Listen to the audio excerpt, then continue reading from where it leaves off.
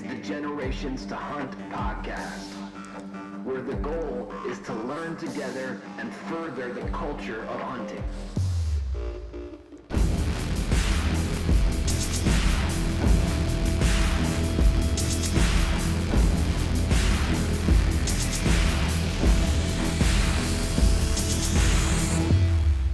Thanks for listening.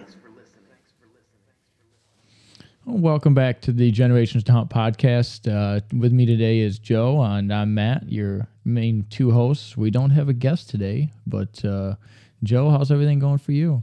It's going pretty good. I just put a small food plot in behind in the back 40, basically. Just put some buck brunch from Big Time. I really don't know what's in it, to be honest. But I did a soil test, and my soil test said I just needed 13-13. So I just sprinkled some of that, rototill it up, and we actually getting a lot of rain. So it's been really crazy with rain and lightning. So yeah, the timing. Do you think it's a little late? Yeah, it's definitely a little late for it. But I had some spare time, and I seen the weather was it'd be pretty rainy, and then like sun, and then rain again.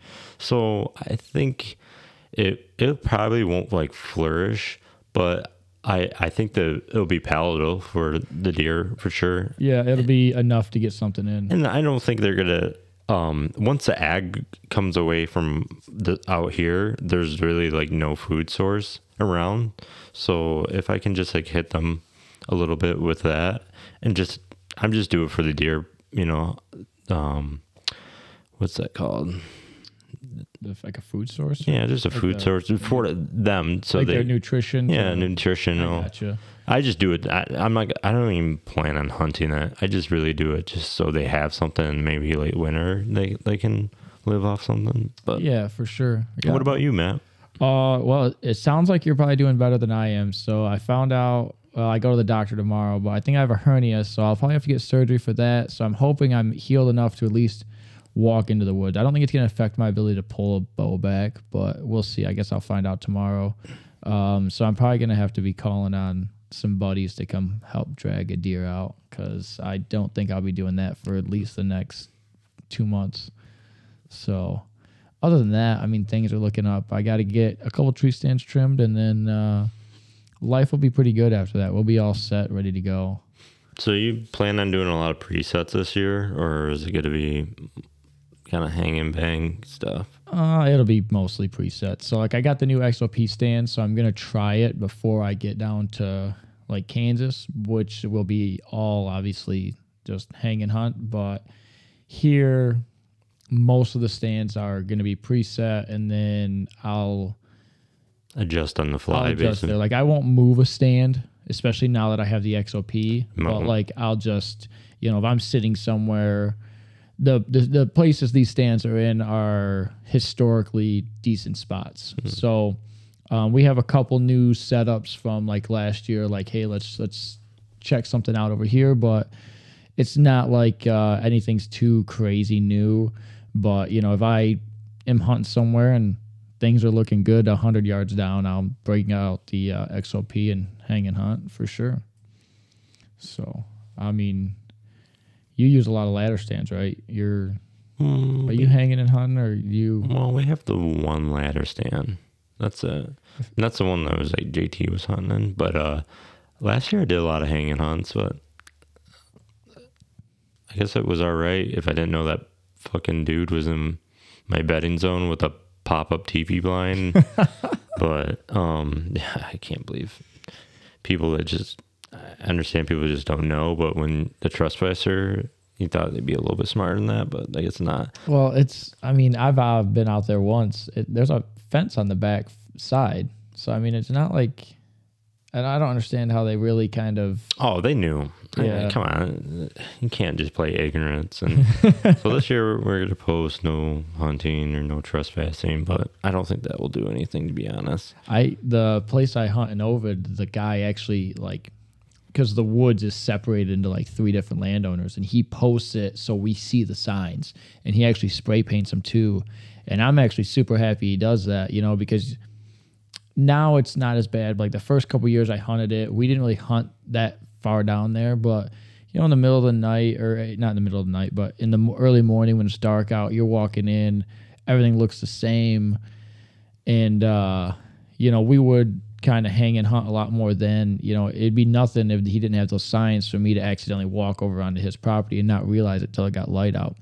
So I enjoy the fact that guy posts his property line so well, because it prevents me from making a dumb mistake and hunting over where I'm not supposed to be at. Yeah, but I think 70% of my stands are traditional hang-ons. I don't think I only have that one ladder, and that's my brother-in-law's, and that's because he hunts out of there a lot too with a gun, so it has that rest and all that kind of stuff. Yeah. But I'll probably do a lot of hanging hunts, because I might do some public land stuff. So I really don't feel comfortable leaving my stand out there. I've heard of, going in the stand and you find a good one, and then you take the last 2 steps off. Yeah. I've heard of that, but if I got my own little custom out there, I'm not leaving that baby. No. So. Yeah, I'm going to dabble in the public land, but we'll see. I mean, I'll guarantee you, like, if I go out to both of my spots and I'm seeing good bucks from day one, public land's pretty much going to be ruled out unless I have just like really bad weather or wind direction for both places, and I just really want to go out. Then I might go hunt some public land, but I don't know. I mean, I'd like to give it a try. It's hard to say. I mean, when I'm in Kansas, it'll be public land, but that's a lot different than, that's a lot different than here. So, I mean, I'm not too worried about it. Right. Well, we just gave like a little tip. I think that's what our today episode's going to be about, is just some little things we picked up along the way to help out people. Little do's and don'ts. I mean, we're not experts or anything. So, I mean, don't take it's set in stone. Like we could be totally wrong, but, it's just some things we picked up along the way that makes things a little bit easier, or, simply some things I didn't really know. And then it's just, yeah. So I'd say a lot of mine. So for like a lot of my do's and don'ts are from making, I guess, those kind of mistakes, or from, I guess, listening to other people and maybe some issues they had, as far as the don'ts go. But yeah, I wouldn't say I'm an expert on these. Like we've kind of discussed a little bit before with hunting, there's a million different ways to do it. One thing might work one day, one might not work that day. I would say I'm going to stick more to kind of, I guess, like vague, or not, I guess not vague, but like kind of just basic hunting stuff. Like, I mean, I kind of thought about it, but, like if you're hunting private land, kind of like how to deal with like different landowners, because if you're getting permission or you're leasing it, that's your ticket. I mean, if you have one bad relationship with your landowner, that could potentially lose your spots, and there's not really a lot of spots left over privately. Well, right. So, like, I mean, for example, I have 2 places I can hunt. So one I'm leasing and one I don't lease. The one I don't lease is a really good friend of mine, so I can get away with more on that property, right? So, like, he pretty much gives me free reign to go out there and watch the property, manage it, take care of food plots, allows me to make food plots, allows me to do stuff like that. I don't bring people out there, just kind of a respect thing. It's not my property, but if I were to bring someone out there, I don't know that he would care, but I would still ask him, like, hey, are you cool if I bring someone out here? And just out of the respect of the fact that it's his property. Now, the place I lease, that landowner is way different. Like, I can't plant food plots. In fact, I can't even really small game hunt it. And it kind of makes sense because all the rabbit hunting is like up by the house. So shooting guns up by his house probably isn't the best idea. So I'm not too worried about that. But then, like, he's talking about possibly logging off his woods, which I'm unsure on how. I mean, for him, it makes sense. It's a financial gain for him. For me, for hunting, for the first couple years of that, it's not really that beneficial. Well, and you got to look at it this way: when they do some logging, it does take off the canopy on the trees, because you're cutting that, and then you get new growth. So, and yeah, I mean, I would say that. 3 to 5 years after they do it, but then I mean, it's how many trees are going to be left. I mean, there's just a lot of things that I don't know, but like if you're a new time hunter and you get permission to hunt private property, if it's a family member, if it's a buddy of yours, I would say first thing you need to do is make sure either A, you're the only one hunting it, or if there are other people hunting it, you talk to them. I would say the biggest issue I see it all the time on Facebook and talking to other people.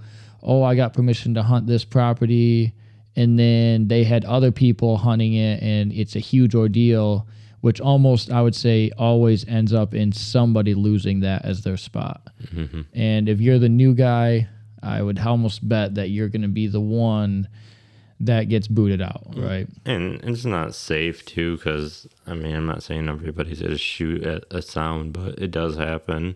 And especially if you think you know what you saw maybe or something, and that no one's supposed to be out there, and you accidentally shoot somebody, that would be really unfortunate. Yeah, for sure. I mean, the safety, especially during gun season. Or you get shot. I mean, that would really suck too. I would definitely not. No, yeah. Shot. I mean, and you've heard of, that happens every year. I wouldn't say I've had that happen, but we had an incident where these guys, so it's the property that was next to us. We had permission to walk through it to get where we were hunting, and opening day of gun, an 8-point come running across the road, or not across the road, across the field, and they just started lighting off shots like in the direction of my buddy's dad's house, and it was just kind of a fiasco. We ended up going and talking to that landowner, and they ended up getting moved, right? Because they're kind of out there doing dumb things, like just shooting in the direction of a house is not a wise move. And then just kind of like there was a couple other things that happened that it just ended up getting them moved to prevent it. So, I mean, my first bit of advice here would be if you're a new hunter, you get new private property, figure out who's hunting it, and then, work with them as far as figuring out where you're going to hang your stands and try to work together, because it's just not a battle you're going to win trying to fight against them and the landowner. Because ultimately, if you don't own the land, the last thing you want to deal with, or if you own the land, last thing you want to deal with is two grown adults arguing over, something that's not even theirs, right? Mm-hmm. The other thing is, if you go and lease land or you get permission knocking on doors, I would say be pretty courteous, I guess. So kind of go out of your way to help them out. Like that'll go a long way in your ability to keep that place to hunt, especially with more people willing to lease and I guess willing to put out more money. Some farmers, I mean, you don't really know their financial situation. They might not worry too much about, an extra couple $100, or they might, and you just might be SOL. But, some farmers might see an extra $500, but see that you're out there cleaning up after yourself, taking care of stuff, even doing basic things around where they're at, like helping with mowing the lawn or doing some farm chores here or there. It'll go a long way in keeping your ability to hunt there. I had a buddy, he literally got permission because he takes this old lady's trash cans, takes the trash, and before he even asked her to do this, he was one of her neighbors, or his neighbors. He took the trash cans from the house to the end of the road one day a week when the trash comes. And he did that for a couple months. And then 3 months later, she was talking to him about that. And he was talking about, going to hunt, and she's like, well, I have all this property. If you want to hunt it, I'll give you the sole rights to it for just taking out trash cans. Yeah, that's a pretty small price to pay. I mean, especially when some people will lease property for, big money. I see some on Facebook Marketplace and all that, and they're like 35 to $4,000 for 80 acres. I'm like, holy moly. Yeah, which is probably at least half of its field. And then, you know? And then I've heard some things today, but I mean, it's not so much in Michigan, but I've heard people are on waiting lists for leases. Mm-hmm. Waiting, if that person doesn't re-up, they'll turn it over. That's a good thing. But then it's like almost who has the biggest wallet to a certain extent. So going out of your way would be definitely key for the landowner. Definitely offering them meat if you do successfully harvest a deer. Christmas cards. Maybe find out when their birthday is. Find out if they like a bottle of wine or a bottle of liquor or something. Literally the smallest thing could really make a big difference for sure. So I think if you're just getting into hunting, because I think we talked about it before, some of the reason people don't get into hunting is price, right? And then we're talking about big leases. So, a small thing like what you just listed might go a long way in saving you a lot of money on a place to hunt. Mm-hmm. So I would definitely go about, that. Yeah, it might be even volunteer a helping hand around there, like just one day a month, every month until hunting season, or during hunting season to a farmer. Because farmers, I know that personally, they need a helping hand all the time. Yeah. Just some stacking hay. And to a farmer, stacking hay might save them $500-600 so they don't have to pay someone to come do it. Because obviously I wouldn't, if you're out stacking hay and stuff like that, I don't think, I wouldn't recommend asking to get paid if they're letting you hunt their property. Right. Like that's kind of a trade-off. Just a trade, it's bargaining. So another, I would say, maybe don't, if you're just getting into hunting, is be quick on the know-it-all, right? Mm-hmm. So I'm not sure if you've ever met a hunter like this. So you take him out. Have you ever been on Instagram? I just made an Instagram, so no. Yeah, shout out Matt Raisin Instagram. Go at him. Yeah, that's definitely I tell Matt almost every show, like, I just don't want people to think we're experts, but, and I'm not saying we don't know what we're talking about, but, it's such a strong purpose now to make sure people know, the right way and the wrong way, but there's so much variable and all that. So like, and I just don't want us to come off and sound like we know it all, and we don't. But we're just trying to show people. But I definitely can see your side where you just say, all right, if they got velvet, this is their pattern. Okay, on a south wind, they're gonna do this and all that, and it's not that way. And simply, I don't think anybody has mastered hunting, so I don't think anybody can know it all, but I'm definitely say there is people out there that do have knowledge. So yeah, I would say so. I had a buddy, he hadn't really had much deer success or whatever, so he started hunting with us, and then he tagged out, and I helped him out with kind of what I knew, and then after that, like after he tagged out, I don't know if I even shot a deer. I don't think I shot a buck that year.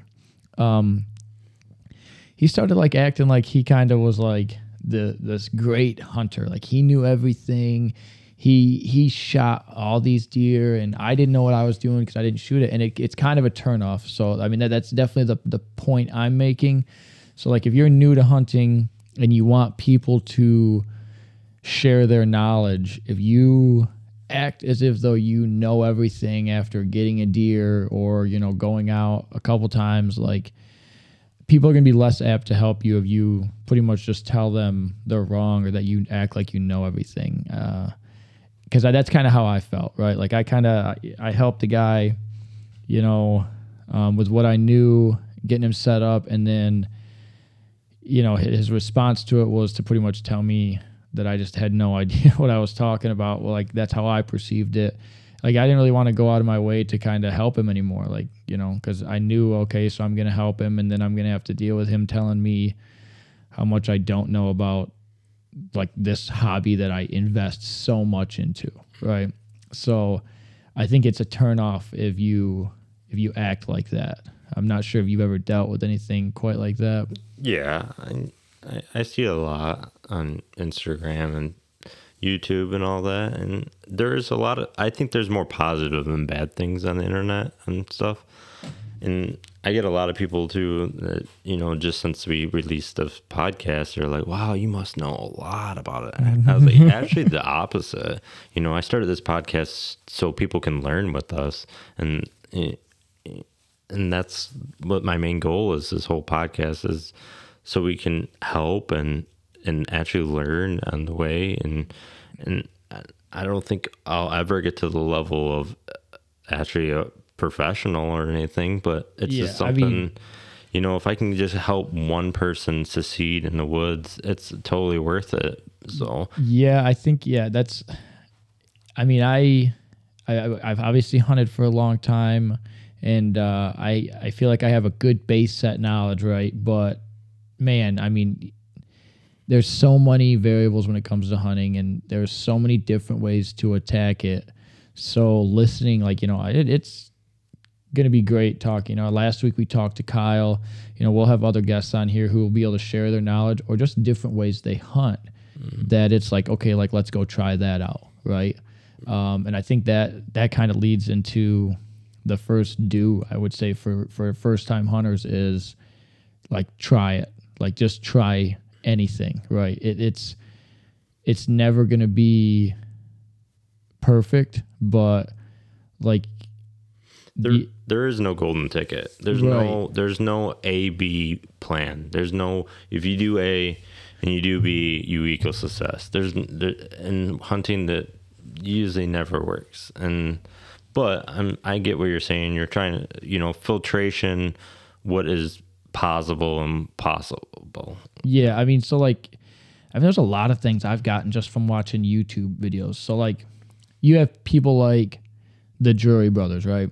So how they hunt might not necessarily relate to what you and I do. I mean, they're hunting 1,000 acres of extremely well-managed land, so they can shoot 180 to 200-inch deer every year.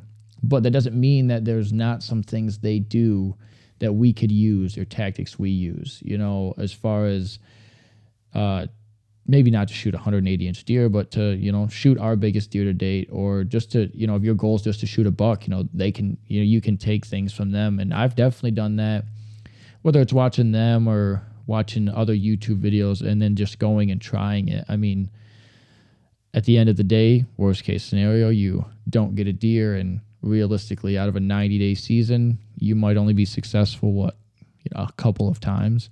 So it's not a big deal. So I would say if you're just getting into hunting, you know, go through the information you've got at hand and then see what works. You know, just give it a shot. Worst case scenario, it doesn't work, and you're on to something else. That's how I've done a lot of this, and sometimes you leave frustrated. Sometimes you leave with a really great story. One of my don'ts would be, if we're on the subject of like Instagram and other like 800 at least, don't say it must be nice, because some of the people like the Drurys and all that, and Tiffany and Lee, you know, them guys, oh, it must be nice to have 800 acres. Well, them guys are busting their ass this whole time, you know. And I'm just saying, oh, there's other people too. Oh, it must be nice to have this. Man, these guys have been grinding for a long time, hustling, a lot of time away from home. You know, I think we should get rid of that word in our vocabulary. It must be nice, because, you know, we're all on the same team. We're all, you know, these guys are true, you know, working for the dream, and they work every day. I mean, their job is deer hunting. And let's say it's for the people that, you know, like us, that only get a couple weeks a year, and, oh, it must be nice to go out of town. Man, you know how many hours I worked overtime. You know how many times I ate in leftovers out of the microwave because, you know, I'm working all this extra time to hunt, so I get the opportunity to have nice things and all that. I mean, everybody's doing, you know, grinding for it, so I don't think we should say it must be nice anymore. Yeah, so I think so ultimately the biggest thing that allowed them to have that is they have some sort of financial success to get there. But the reason they have that financial success is A, they put a lot of work in, and B, they've set a lot of goals and had to sacrifice other things to get to that position to where they could own 800 acres, you know, to where they could manage to shoot, you know, these deer that we dream of. So I think that it must be nice. Yeah. I mean, it wasn't always sunshine and rainbows for them. I can imagine. This is just guessing, but I can't imagine it was all sunshine and rainbows to get there. But part of that, I guess, would lead into another do, which is to set goals. So I think this one kind of varies a little bit more outside of hunting, but for first-time hunters, setting goals on kind of what you want to succeed can make it a little bit more enjoyable, because I think whenever you achieve a goal you set at, you know, it always feels nice, right? So the first couple years I hunted, my goal was to just get a deer, right? It was just like an adult doe or any antlered buck. Like that was my goals. And now I would say my goals have changed a little bit. The does, for example, it's not to just get one, it's to shoot a handful to help bring the doe numbers down where I hunt. And then the buck is, you know, I'd like to shoot a 3.5 year buck or older. But then, like, as far as a life goal, like my wife and I are working at, you know, saving up the money to get our own land. Like we want to buy our own land, you know, so that way I can continue to hunt and manage things my own way. And it's just, I think once I reach that goal, I mean, it's going to be phenomenal. And I think other people should look at this. You know, your goal is to own land, and I think everybody's end goal is to own land too.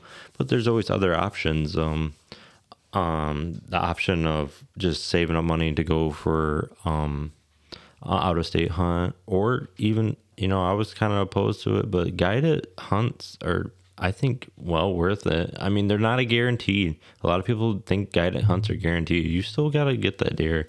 You still got to pull the trigger and all that.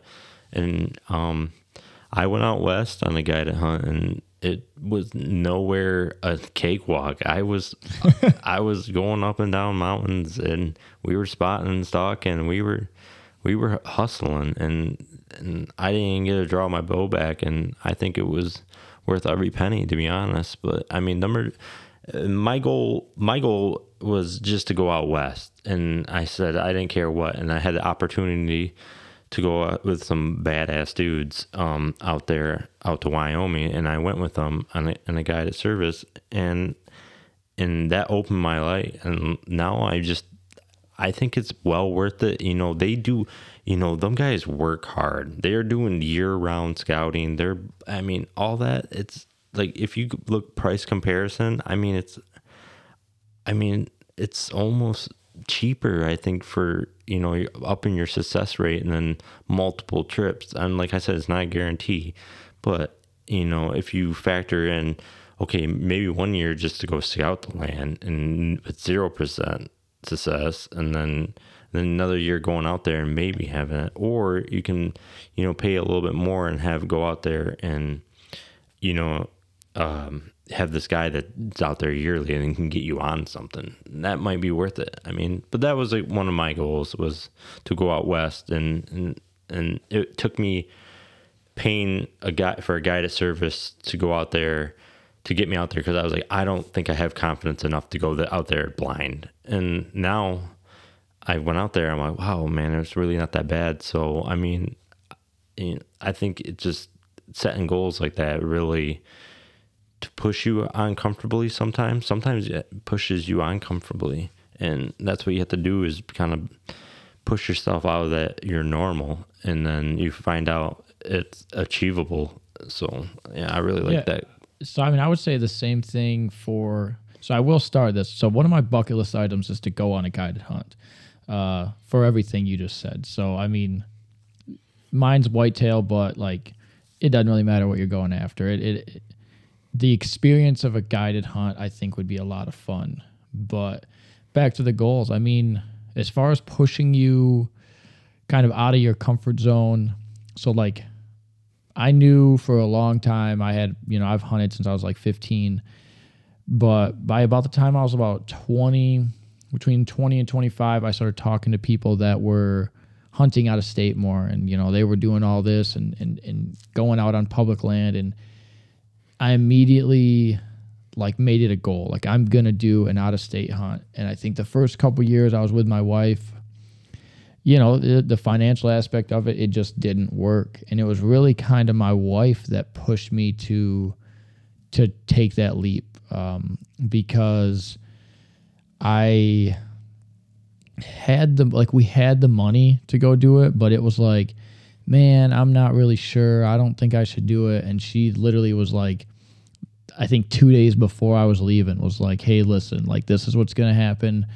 Here's the money. Like, we have the money set aside. You're going to Ohio. And I went down there and I had a blast. And I've tried to go, I've only gone on a couple out of state trips since, mainly just because of switching jobs and other things. But now, like, my other goal was to get out to Kansas, which is, I'm doing this year. So goals for I think in all walks of life are huge, but like, if you're just getting into hunting, I promise if you set realistic goals, and I can't stress realistic enough, because, for a first time hunter, you can't really go out and say, all right, I'm going to shoot 160-inch deer and I guess expect that to happen, right? That's just not, I think, I'm not saying don't set that as your goal, but like, you have to understand there's a lot of limiting factors to what gets a deer to 160 inches. If you're hunting public land in Michigan and your goal is 160 inches, I think you're going to be a little disappointed and maybe give up on hunting. Whereas, like I said, my first year hunting, I just wanted to shoot an adult doe and any antlered buck. And I didn't even succeed at that. So I'm not like, what were your goals when you first started, like your first year hunting, Joe? Ooh, I don't even know if I had goals. Like, let's say it wasn't my first year hunting. I would say the first year of actually like trying to control my environment would be when I got my bow. It was to get a deer with my bow. That was like my biggest goal. Besides the fact of that, it was just and then I just worked my way into, and then I did succeed in that, and I was like, okay, now I did that, now I want a buck. And then I actually failed multiple times on getting on to bucks, getting close encounters with bucks. So I broke down my goal even harder. I said, okay, I want to get a buck. So why is he not coming towards me if I'm sitting right here? He's coming out this way, or, why is he not coming out? I got plenty of photos of him, during the night. Okay. So I kept hearing it's nocturnal and nocturnal. That deer's nocturnal. Then usually that doesn't mean they're always nocturnal. You're just getting in that in that location. That's where he's at night. He could be bedding 100, 200 yards away and all that. So I broke down, so that's how I did. And I just broke down that goal, and then I didn't succeed with that goal. And I was like, okay, let's do some sub goals. Like, let's get closer to these deer. Okay, I'm going to move my stand over here. Okay, now, I'm getting on deer. Okay, and then all of a sudden I harvest a buck. I go, okay, that goal is complete, but, I need new goals. Okay, I want bigger deer, I want to do this, but then I do more sub goals. I say, okay, I want to get on bigger caliber deer. Okay, I'm getting on bigger caliber deer. Let's okay, that's done. Let's work on it. So my goals never stop. I mean, they should never stop. They should always be branching off from you, or you back up and you and you go, well, why am I not achieving this goal?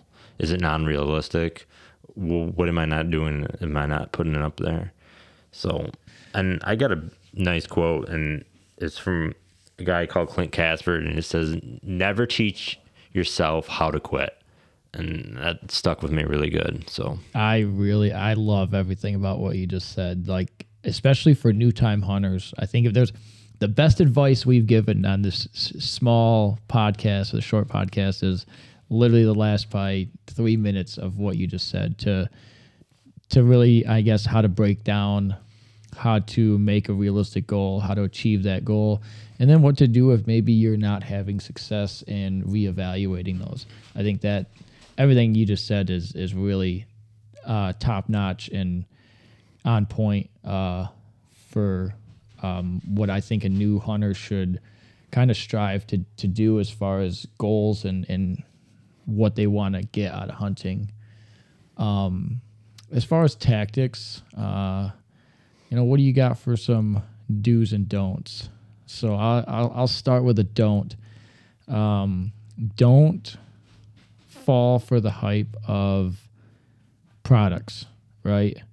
So I think products are there to help, and I think that in certain situations, products do help.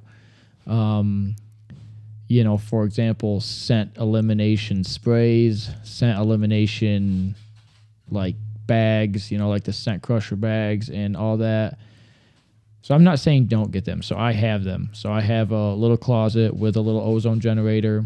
I have I have the sprays, and I use all the sprays, and I even use this stuff called Evercalm to help kind of limit my smell walking in and out. And I think it helps, but it's not what I would say necessary. Like, you don't need that to be successful at shooting big deer or shooting deer in general. When it comes to scent, which is a deer's biggest defense, ultimately playing the wind is going to be your best bet. You got going on up there.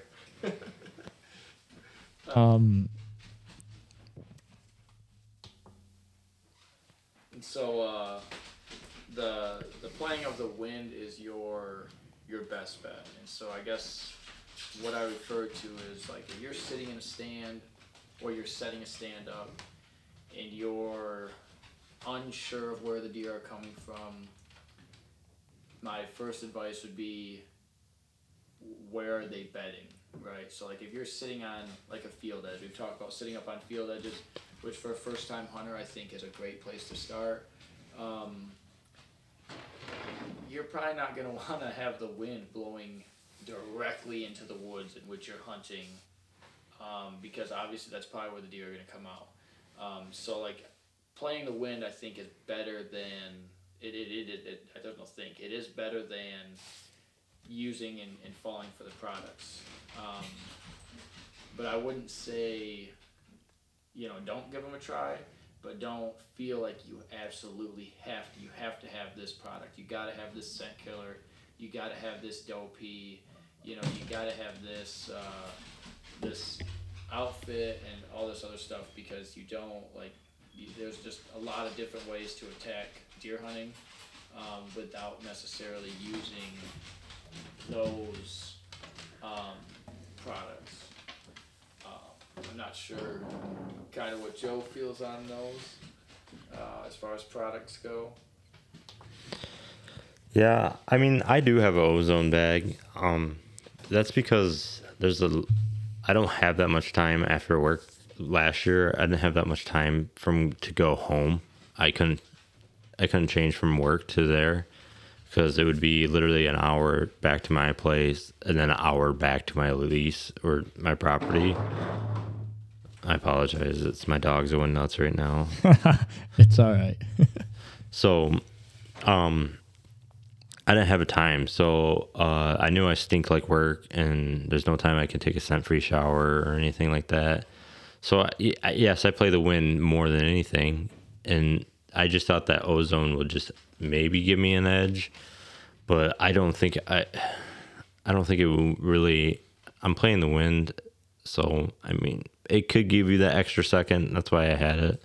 Yeah, and I would say that's the same reason I have all of those things too, right? Is I do think it might help a little bit, but I just don't know that it's not that stuff a necessity. And to be honest, I bought mine used. And I bought it used from somebody that said they didn't work at all. And I said, well, and he was selling me at a good price. And I was like, well, I'll try it for that. And there's people that swear by it. And I don't know if it's, I'm getting, what is it called?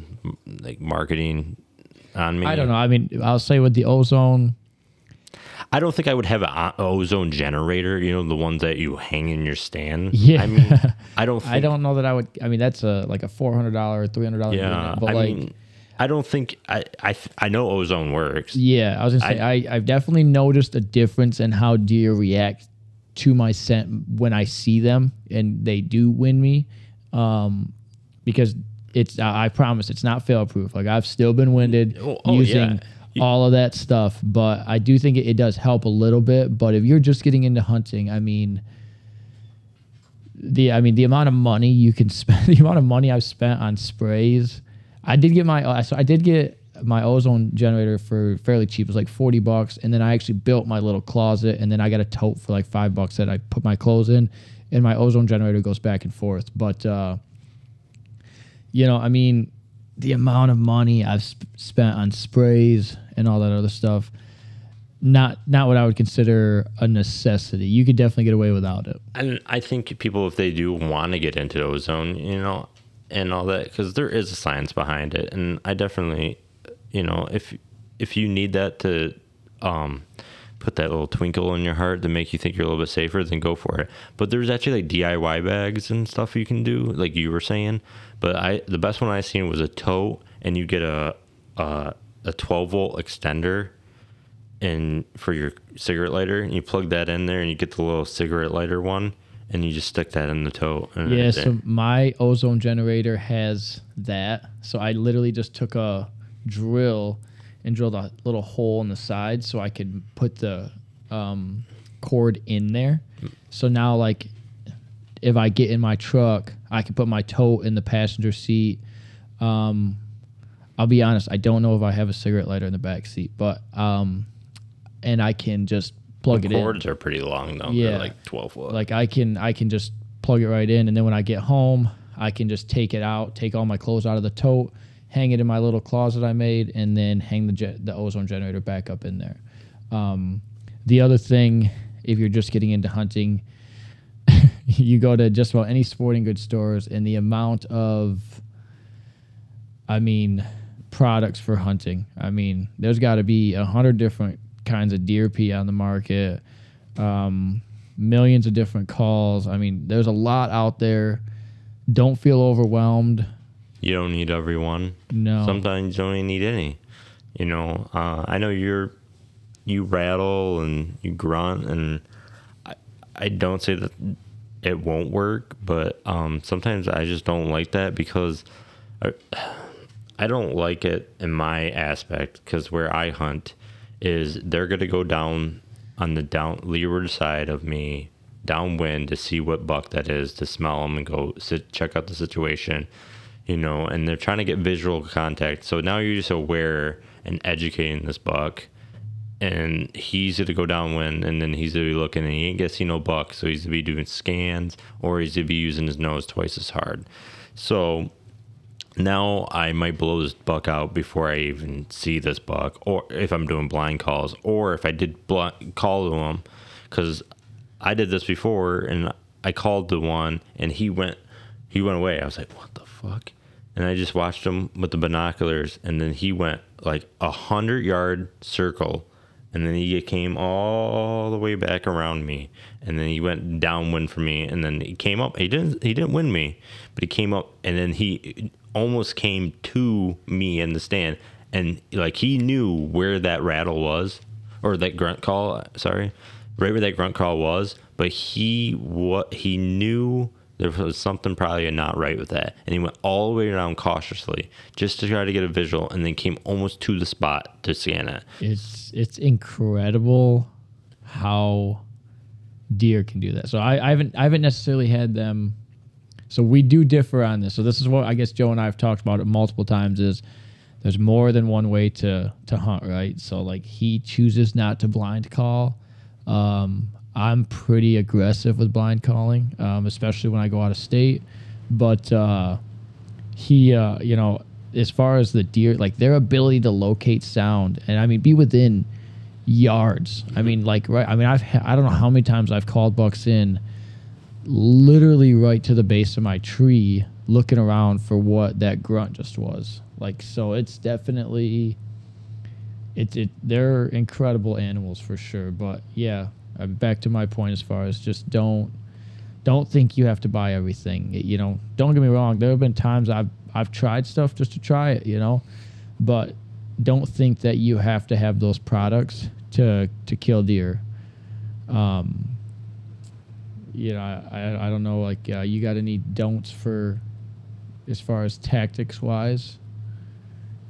Yeah, I got some. I mean, most of mine. So I do have if you want me to break them down, I got a lot. I'm gonna stray away from a lot of the hunting tactics because, I mean, like I said, I'm not a professional and I don't want to steer somebody wrong and be like, hey, I heard on your podcast if I did this. But I do know some, like, I guess I'm not saying I'm a gear nut, but I do like some good gear, so I can give some decent ones.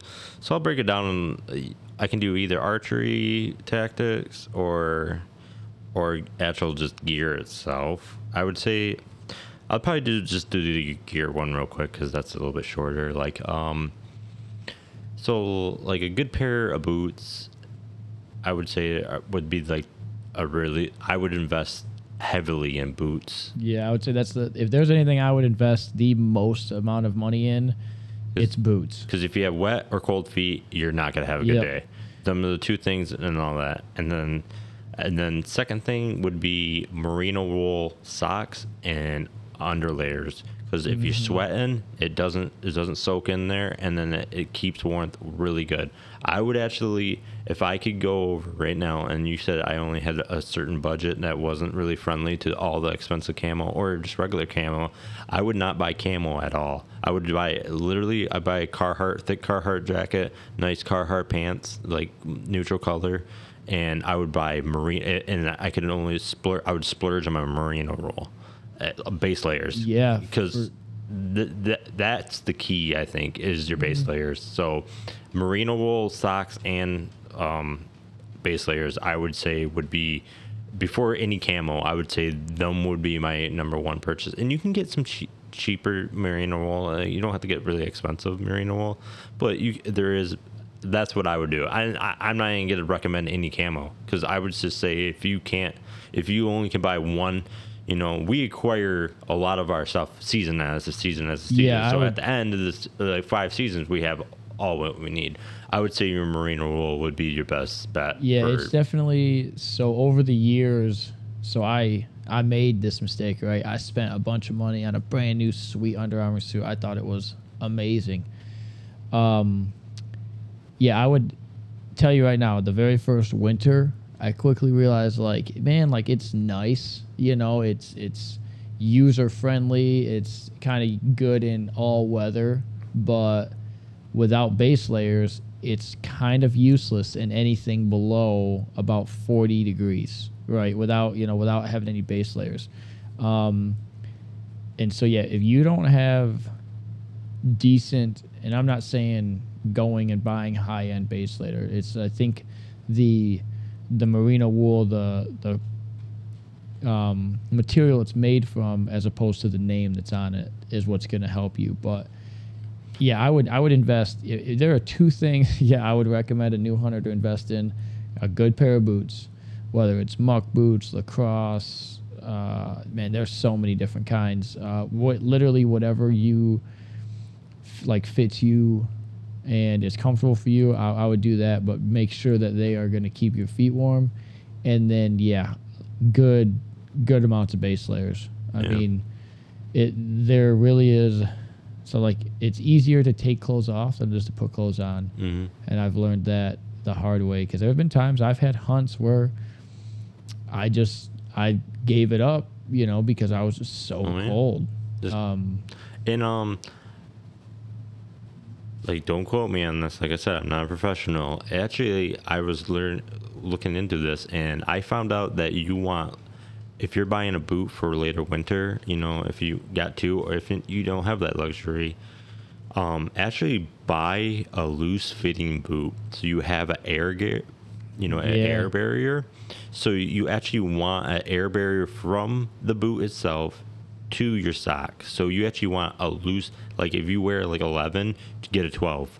And that does give you the opportunity to double layer socks, because that really sucks if your boot's really tight and you double layer socks, and it doesn't. But actually, I found out it was better because I was double layering socks, and then I was talking to somebody, and they said, and all this, and it's really sad because I have I did insulation for a long time and thermal barriers and all that. Well, they said, you need that airspace in there. That will actually insulate it better. So actually having a loose fitting boot is better for you. Yeah, I would. I've read that too. And then, so like my wife actually bought me a new pair of muck boots that weren't as tight around the ankle, right? So now when like last year I got to try them out for ice fishing. And when I put my boot in, like it's not super tight around my ankle. And I noticed my feet didn't seem to get as cold. And based on that, right there, because my other muck boots were really nice, but I'd wear 2 pairs of socks and still just be freezing. And then the problem is there's no air in there, so my little foot warmers didn't work real well. But I mean, I'll be honest, I'm probably just gonna invest in a pair of nice heated socks this year and just not have to deal with it anymore.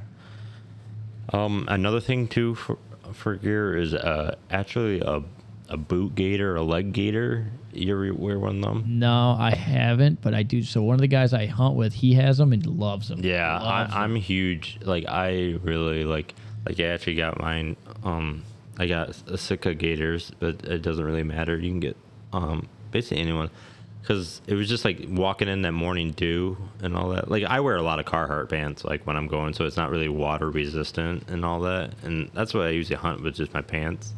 Because I never really found camo pants. They just either really expensive and they don't do the warmth, or they just, they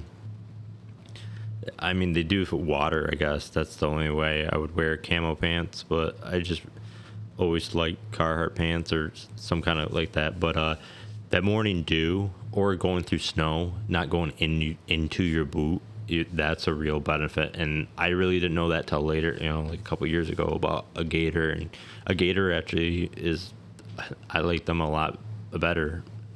And I use the hell out of them. And out in Wyoming, when you're going up rocks and all that, you're not, rocks are not going in your stuff, and sand and all that, and it keeps everything dry. They're really nice. So a foot gaiter would be really nice, a nice investment too. I mean, and then we can go in like packs. I can't even give you tips on packs because there's so many out there. I wouldn't say necessarily. So I'll tell you, my backpacks I've used have been like the ones you get at Walmart, right? But I'll tell you, from someone that didn't used to use a backpack, if there's anything I would take into the woods, is a backpack. Oh, yeah. Because you're sitting there for a couple hours, you're going to get thirsty, you're probably going to get hungry. You can carry other things, whether it's hand warmers, foot warmers, deer calls, extra clothes if needed, if you do get cold. Or if you get warm, you have somewhere to store that shirt that you take off, your hunting knife, I've even put my tags in there. I put zip ties in there because that's how I put tags on. And you can literally get these for like $5-10 at Walmart, and it serves the purpose. And I don't know, if I walked into the woods without one now, I don't know how I would maybe be able to make it through.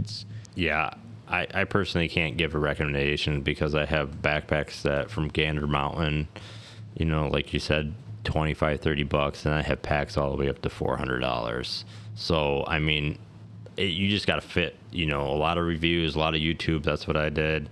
Every pack, it fits people different. A frame pack would be, but that's kind of more advanced than I would say Midwestly. A frame pack would, I mean, I don't know, man. They're getting to the point where I see a lot of people coordinating up body or deer and stuff, and frame packs are coming in really, I think. Yeah, but I would say, but for a first-time hunter, like even not a first-time hunter, I'm just saying I wasn't a first-time hunter. I mean, there's for a certain first-time hunter, I think you can get away with the like Walmart pack. Oh, for sure. Now I will say, if you're going out west, I don't have a ton of experience to go out west, so I don't know anything about packing deer in, packing bear in, you know, all that. So I would say all of my experience is based off of whitetail. And it's 99% here in Michigan. So I would say, you know, a nice, cheap Walmart $5-10 camo backpack. And really, it doesn't even have to be camo. Like, you could get away, if you find a nice, cheap, you know, like black, brown, you know, just a plain color backpack, it's going to serve the same purpose. I mean, I'll be honest, I would stay away from, like, the ones that you get at school that are all like vibrant colors and stuff like that. There's no science. I don't know that I've read a scientific study that says, hey, that is going to steer deer away. I mean, I wear Hunter Orange, but that's just a personal preference. I would say if that's all you've got, give it a try, and I think you'll be just fine. Another one is Leuco tape. You ever used Leuco tape? It's just regular, basically medicine tape almost, but it's like the stickiest tape in the world. So it's for like blisters and all that. So when your feet start getting hot, like on the back of the heel, like if I wear like rubber boots and all that, before it actually gets to a blister, you take it off and use this Leuco tape, and it saves the friction, and it will save you. That's more for like if you're doing some deep wood stuff, but definitely like if you invest in a roll, you're good for like But the Leuco tape is, oh my God, it's. But if you have a blister, do not put the Leuco tape on there because it will rip that blister more. So, but Leuco tape is I think a great investment for people with muck boots and all that, because I do get blisters like the first like 2 weeks in the year, you know, when my feet are, but I work in construction, so I'll be honest, I've never heard of that. So I promise after this, you need to send this to me. Yeah. The other thing brands, I think Leuco is like the most popular one, and like I said, it's like sticky as hell. So for me, during season, that's not as big of an issue. For me, it's in the summer, right? Because I'm doing a lot more walking around. The other thing is my boots are too big, remember, because of what we talked about earlier. And I only wear one layer of socks, so it's that grinding a lot more. Yeah. And I find in the summer that exact thing happens as far as getting in the blister on the back of my foot. I never would have thought of that. Yeah. It's called Leuco tape. You couldn't pay me $1 million to spell that right now, but I think that's my last kind of gear tip for right now, or besides like headlamps and stuff. But I think I think basically all of them are common knowledges. So we can go on like a little bit of archery stuff if you want some stuff. Like my biggest thing, like, because you know I'm a big archery guy. I'm actually gonna break the mold and go against the grain. I would not buy a bag target. I would not. I wouldn't go with a bag target. I would spend the money. And I started on a bag target. Don't get me wrong. Yeah. I think for the money of a phone, because they're intimidating, they are more money. But I have a Cube, the block. I have a block and I have a Reinhardt. But I have a block. I think I spend like $100 on it. I got it on sale at like Bass Pro or whatever. They go on sale here and there. But you can't, with a bag, you can't broadhead tune. Correct. And after so long, you get the strands, they start ripping out and all that. I get a season out of a bag. With that cube, if I take it up nice and care of it, take it inside, not leave it out in the weather too much, but I do leave it out there sometimes, they last like 3-4 years, and I'm pounding them, and I'm doing like 1,500 arrows on a side, and it's still pretty good. And the other thing with the foam compared to the bag target is those bag targets are so heavy. Mm-hmm. The foam targets are like half the weight and take twice the damage. I know. And then if you leave them outside, they get saturated with water. They freaking suck. And it never lightens up after that. I know. I have a bag target at home. No. And then that was like straight my way into like why broadhead tuning I think would be a really good do is like my arrows I shoot this year or last year, I shot a double bevel fixed blade. Shot my field tips, all that, and then I was like, okay, just get it straight. And then I put my field tips or my broadheads on there, 3 inches to the right, 3 inches to the 3 inches low. I'm like, whoa, and that's I kind of noticed it with like mechanicals. You can kind of get away with it because I use Swackers or whatever you use. Mechanicals do fly better. You don't have to do as much adjustment and all that. And I used to I was guilty of it. I used to just put field tip, boom, boom, boom, boom. All right, screw on the broadhead. Didn't even shoot the practice tip or nothing. But and I only had a bag target, so I never had anything to practice. And you shoot mechanical in the bag, you're either losing that mechanical on that. And then I was really opposed for this. You spend 30, 40, $50 for a 3-pack of broadhead. Yeah. I'm not going to want to shoot that in a foam target. Then you're going to dull it, and then and make sure you have a practice tip with the expandables, because if you shoot a actual tip in there, you're not going to get it out. So I think that would be a huge benefit for people to actually shoot a broadhead if they're using a fixed blade or mechanical, is actually see the flight pattern. Because and I was shooting that 3 inches to the right, 3 inches low, that was at 30 yards. Could you imagine? I mean, I'm not shooting at 40 or 50, but you know what I mean? Yeah, it's going to be way up. It's going to be I learned that, I would say, the hard way. So I will say one of the reasons I use mechanical is because of that reason. Like, I don't have to generally go out and tune it. So when I say I don't have to, I would still recommend it. I mean, they have practice tips. You'll use that. But, I've missed. There was one season I bought a set of broadheads, fixed blade, and same thing. I was younger. I didn't really realize, like, hey, this should fly the exact same. I missed like 3 deer and dumped them, not realizing that the problem wasn't the broadhead. The problem was me and not having my bow tuned to the broadhead. And then I just went to mechanical, right? And didn't have that issue anymore because mechanicals are shaped extremely similar to a field point. But then a couple years ago, my buddy had issues with his fixed blades, and he's like, I just need to tune them. And I was like, what do you mean? Like, it should just shoot? Like, what are you talking about? And he started making like small adjustments with his rest, small adjustments with his like sight, and next thing you know, he was able to get his broadheads and his field points to fly together with just a little bit of work. Mm-hmm. So the only reason I haven't switched back now is I live in the city. I don't have a bunch of time to go shoot broadheads into a target. I don't have a foam target, so I've just stayed with mechanical. But I got on my way over here, I was talking to my buddy about making the switch eventually back to fixed heads. There are benefits to both.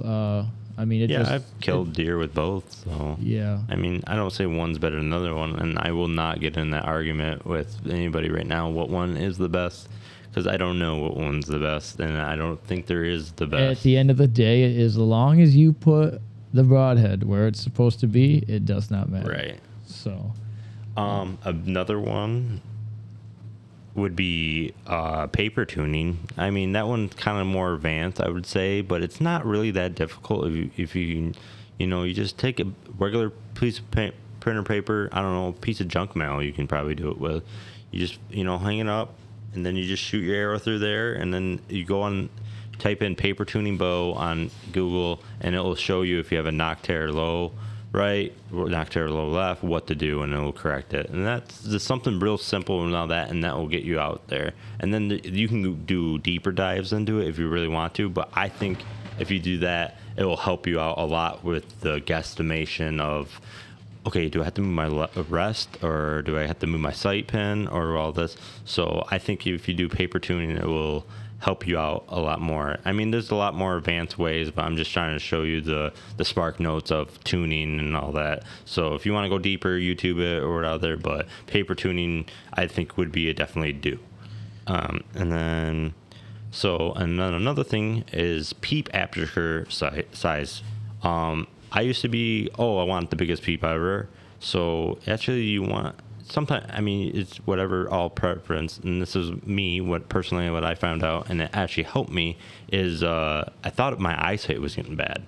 You use contacts too and all that. I thought my eyesight was going bad because my pin was getting blurry on me. Yeah. From going to my hunting rig to my, I was like, with my target rig, I had a smaller aperture. I thought that was just to do with a lens. That's all. I was like, nothing to do with hunting. You want a big one for hunting. Actually, if you want a lower, smaller peep, it actually brings more light through it and actually clears up your picture a lot more. So actually, I mean, you definitely want to go into a shop, and you can experiment with sizes. So I think, find what one works with you. I'm just saying that there were some people I know personally that were struggling with blurriness, and I told them, hey, it could be your peep. It's not my, and then it just lets in more light and then actually clears up your picture of your sight. So that's a quick thing too, because I used to be, what is it, half, I don't know, what, 3/8, like half it. I'm not sure how big mine is. I mean, I thought bigger the better, but. You'd have to look at mine. I don't deal so much with that. My contacts are the biggest negative I have because, and it's not in like when I've been deer hunting, but like they'll get dry and they'll move. So then I'll be at like full draw and like it's kind of a pain, but I didn't know that. I just figured, the bigger the better for sure. So again, I'm learning things today on the podcast I just had no idea about. Yeah. I mean, it's just these little things. I mean, there's probably a lot better, more qualified people. I mean, a really good do would be to go to your local shop. And I know a lot of people don't have. And right now it's probably really hard, too, if you do it right now, because they're pretty busy. And they're not going to give you, they're just trying to pump bows out right now. They're trying to be, they're trying to run a business. And, and this is their time to make money. And, and I'll branch off on this. I think the best time is, to support these guys year round. Just not just when you need them now. Go in there when you, try to go in there, buy your targets in there. Yeah, it might be $10 more to buy a target or whatever from here to the internet. But, that's you're supporting your local one. Because guess what? When your bow is doing something crazy, and they do, sometimes some bows just act up. And you know what I mean? They're going to be your best ones because, I personally don't, I don't have a bow press. Yeah. I mean, what's going to happen, when you need new strings and all that? And guess what? You find out that your local dealer went under because, people. Yeah, now you have to drive 2 hours to go get a new string. I mean, we're kind of fortunate where we're at, but I know there's places up north and stuff. The closest bow shop's 2 hours away. I mean, that's what a good thing is. Definitely just go in there. Even if you just go in there and just, do a friendly conversation and all that. And, if they're not busy, just talk to them and all that. And buy something for $2-3, Sometimes, most of the time, they have, like, baits or whatever, like fishing line or fishing lure or something. Just going in there to support your local dealer, I think, would be a real good thing.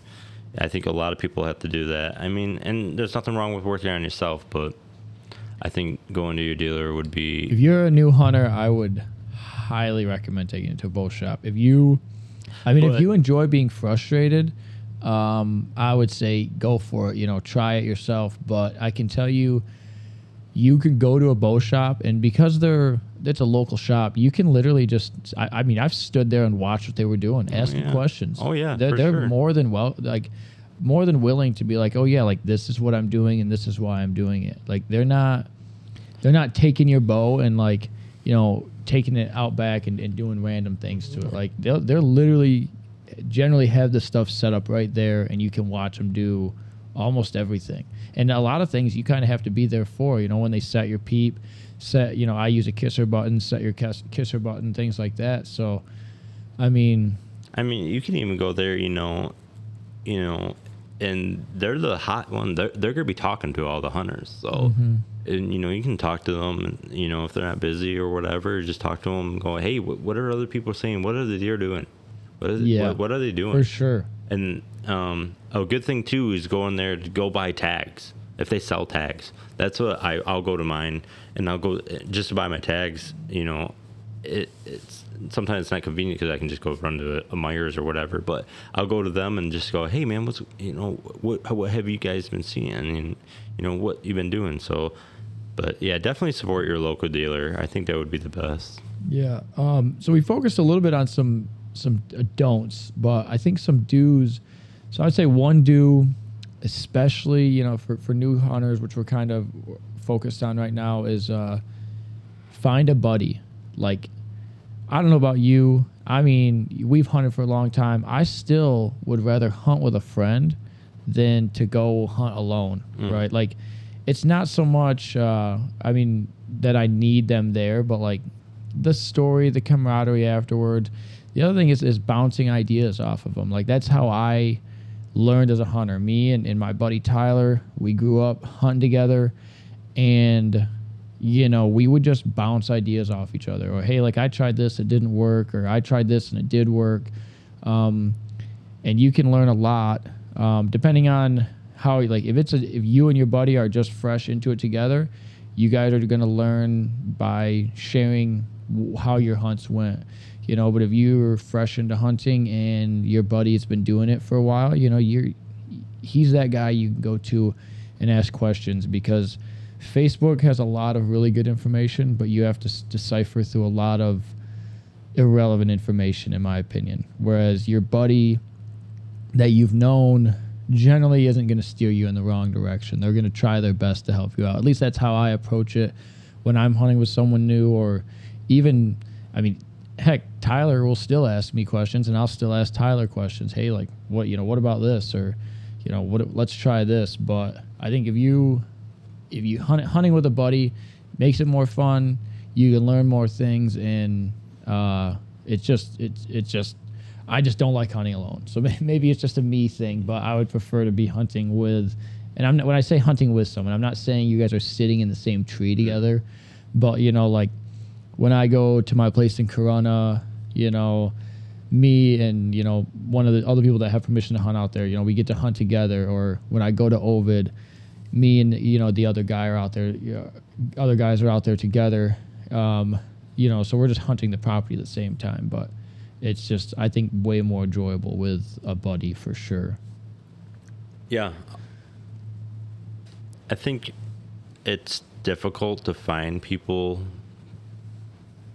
to hunt sometimes, like, not in an aspect of deer hunting or some, like, I don't know what I'm trying to say. Like, you know, I use the going out state stuff and all that, and I still haven't done it, and I was blaming it on my friends for a long time, and like, I didn't have people that pushed me, like, hey, they want to go out here. And, you know, I wasn't I think I was like more of an avid hunter, and they weren't. And then that's how I like deciphered, you know, where to go from there. And then I think what you're saying is find somebody that has that same ambition as you. If you stick around, if you hang out with people that only hunt 2 weekends a year, and if that's all you have, go for it. And, you know, I had buddies that, you know, all they want to do is go up to deer camp with me, and then that's it. And they didn't want to do no time or nothing. That's not what I was all about. So I actually branched out, you know, with you and all that. And, I evolved my friends to be more passionate like me, so I would become a better hunter. So I could reach out to different, to you and go, hey, why are they doing this or whatever? And, and I think that will, like, it's the old famous phrase, you want to be successful, hang out with successful people. And yeah, no, and I agree with that. So, I mean, like, part of me as a person is understanding my love for deer hunting might not be what everyone else's is. And, like, so one of my best friends, Brady, so we've hunted together. We've done a lot of these things together. He just doesn't, it's not that he doesn't love hunting. He just doesn't necessarily have the same amount of time to go do it. Right. And I get so frustrated because it's like, man, like, I just want you to come hunting with me, like, come hunting with me. And he's like, man, like, I can't, he has other things to do. He's running his own company. He's got 5 kids, like, it's things are different for him. So I guess while on the topic of finding a buddy, also understand that, like, not everyone may have that same drive or just the same amount of time, right? Like, Brady would go 100% of the time if he didn't have other responsibilities. Right. It's just a matter of he's just got other things going on. So I guess don't be overwhelming. This is actually something I had to learn because of that, is like, understand while you do want buddies, make sure I think I encourage you to do what you did to find friends that share that same love, but don't get discouraged or mad when they say, hey, like, I can't go tonight. Right. It's just, things happen. And all my other friends that, that don't hunt as much or don't hunt at all, like, I didn't throw them out of my life because they didn't hunt. I was just chasing something else, and I was looking for people and all that. And I did have a difficult time finding people, to be on that and, like, to go out west and stuff. And I took a leap, and I just said, hey, I'm going to just go by myself. And I'm going with a group of people that have this common interest as me, but I don't know them personally. And I just jumped out of there, and then I met these people, and I was like, wow, all these people are just like me, and and now I have lifelong friends because I went out of my comfort zone to find people more ambitious. So if that's what you're trying to do, is find more people, I think you should definitely take the leap. And the good places, even Facebook forums, I know sometimes they can get real vulgar and all that, but what and all that, but just reaching out, just talking to somebody like, hey, how are your season going and all this, and then have like a small, and then I've heard of multiple people, and personally me, just a communication with somebody online turned into a friendship. So yeah, for sure. I mean, there's multiple ways you can do it. I would say if you ever meet me in person, you're going to understand that I deer hunt within 5 minutes. I mean, I'll be 100% honest. When I first meet someone, hey, introduction, we kind of talk. I'll bet you within 5 minutes I'm going to ask, do you deer hunt, right? Mm-hmm. And then you're going to either say yes or no. And if you say no, like, I'm not going to shun you, but I'm going to be like, okay, well, like, we'll find something else to talk about. But, I mean, if you're going out on state land and you see someone in a parking lot, strike up a conversation, If you, same thing with that. Heck, our friendship started on Call of Duty. Right. Like, we were playing Call of Duty together, and, we knew we kind of hunted, so we just kind of started talking about it, and then it just went from there. And now I'd say we talk almost on a daily basis, and it's not always about deer hunting, but we spend a lot of time talking about deer hunting. Right. But that friendship is what, like, I guess I live for when it comes to hunting. Like, I have a lot of camaraderie. Yeah.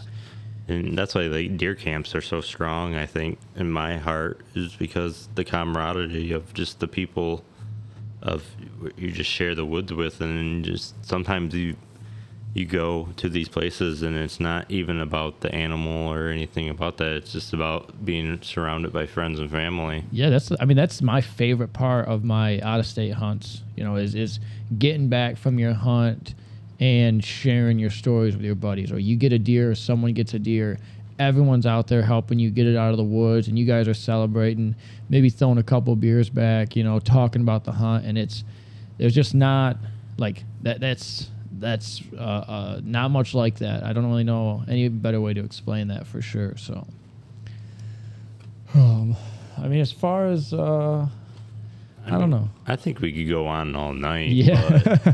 But So. I think we did a lot of the key ones. There's definitely more, I would say, but I think at this good point, I think this is a good point to just wrap I would it say, up. like I said, there's so many different ways to attack deer hunting. You're 100% correct with the do's and don'ts and this or that, or up and down. And we could probably do a month of these podcasts like this and probably never run out of a material. We'd probably end up with more controversial. I think we tried to stray away from that, which was a good idea. Yeah. But hopefully what we talked about helps somebody. That's my goal, because there's a lot of these things. Well, it helped you. Yeah, Learned for about sure. Lucozade. Yeah, I would say a lot of what the don'ts and the do's were things I learned the hard way. Like I didn't know. Oh, you know, yeah. I didn't have anyone to tell me, hey, don't do that. Yeah. Or hey, go try that. So hopefully it helps someone. And if Yeah, it does, let us know. Save somebody's money to know what they should put their money into and what they can maybe hold off for a while. Yeah, something to make their hunt more enjoyable. I don't think we actually shared a ton of tactics, like how to approach this, how to approach that. I think it was kind of money saving and how to make it more enjoyable. And I'm okay with that. I think it's a great way for a first time hunter, because there are even not first time hunters. Some of this stuff, and I'm not, I didn't learn some of this stuff and since I 2-3 years ago, maybe even 2 months ago, I learned some of this stuff, and like you said, it's a lot of the time we're learning from the hard ways with blisters the size of pancakes on my ankle. And I go, wow, I'm never going to do this again. And then I just do some research and I find out about the stuff. And I'm like, oh, that could have saved me a lot of time. And a lot of annoying. Yeah. So, I definitely hope we help at least one person out, or you guys is just go and be more successful in the woods and learn the true beauty of the great outdoors. Yeah, for sure. And I would say we probably get more into tactics as deer season comes along, because there's so many different ways. And when we come deer season, I think we'll spend a lot of time talking about our hunts and things like that and things we tried. So I think that's where you'll either learn or laugh at our strategies that we try out in the woods. But I think tonight, hopefully we get to help somebody. That's my hope. And if you're listening and this does help you out, or if you even have other ideas, shoot us a message and let us know, and maybe we'll bring it up and share it with everyone else. Matt just said that if you want to ask us a question, maybe we can answer it on air. Maybe we can do a Q&A or something. If we get enough participant, or just maybe we'll do something like a little segment at the beginning of every show. If somebody has a question, we can answer. We have an Instagram now. It's Generations to Hunt. I think that's generation_2_hunt. And I'm working on a Facebook page. I think we're getting a lot of good response on the Instagram page. But Matt has a Instagram now, or Facebook. I don't know what you want them to contact. I have Facebook and Instagram. The Instagram, I believe, so I just set it up. I believe it's at Matthew Raisin, MattheWraysin. It only has one picture right now, so I'll try to do better to upload that. But if you guys want to just add that up, and then we are live on Spotify and Apple right now, and Anchor. So if you want to subscribe to that and give us a review, that would help us greatly. Review, feedback, anything. Yeah, You know. yeah. You can tell us that we're ugly and we stink, and I wouldn't mind. You know, we'll take it, and we'll try to stink and be less ugly, I guess. Yeah, I don't know. It might need a grinder to buff that shit out. But I appreciate you guys' time. Yeah, thanks for listening, and we'll see you again next week.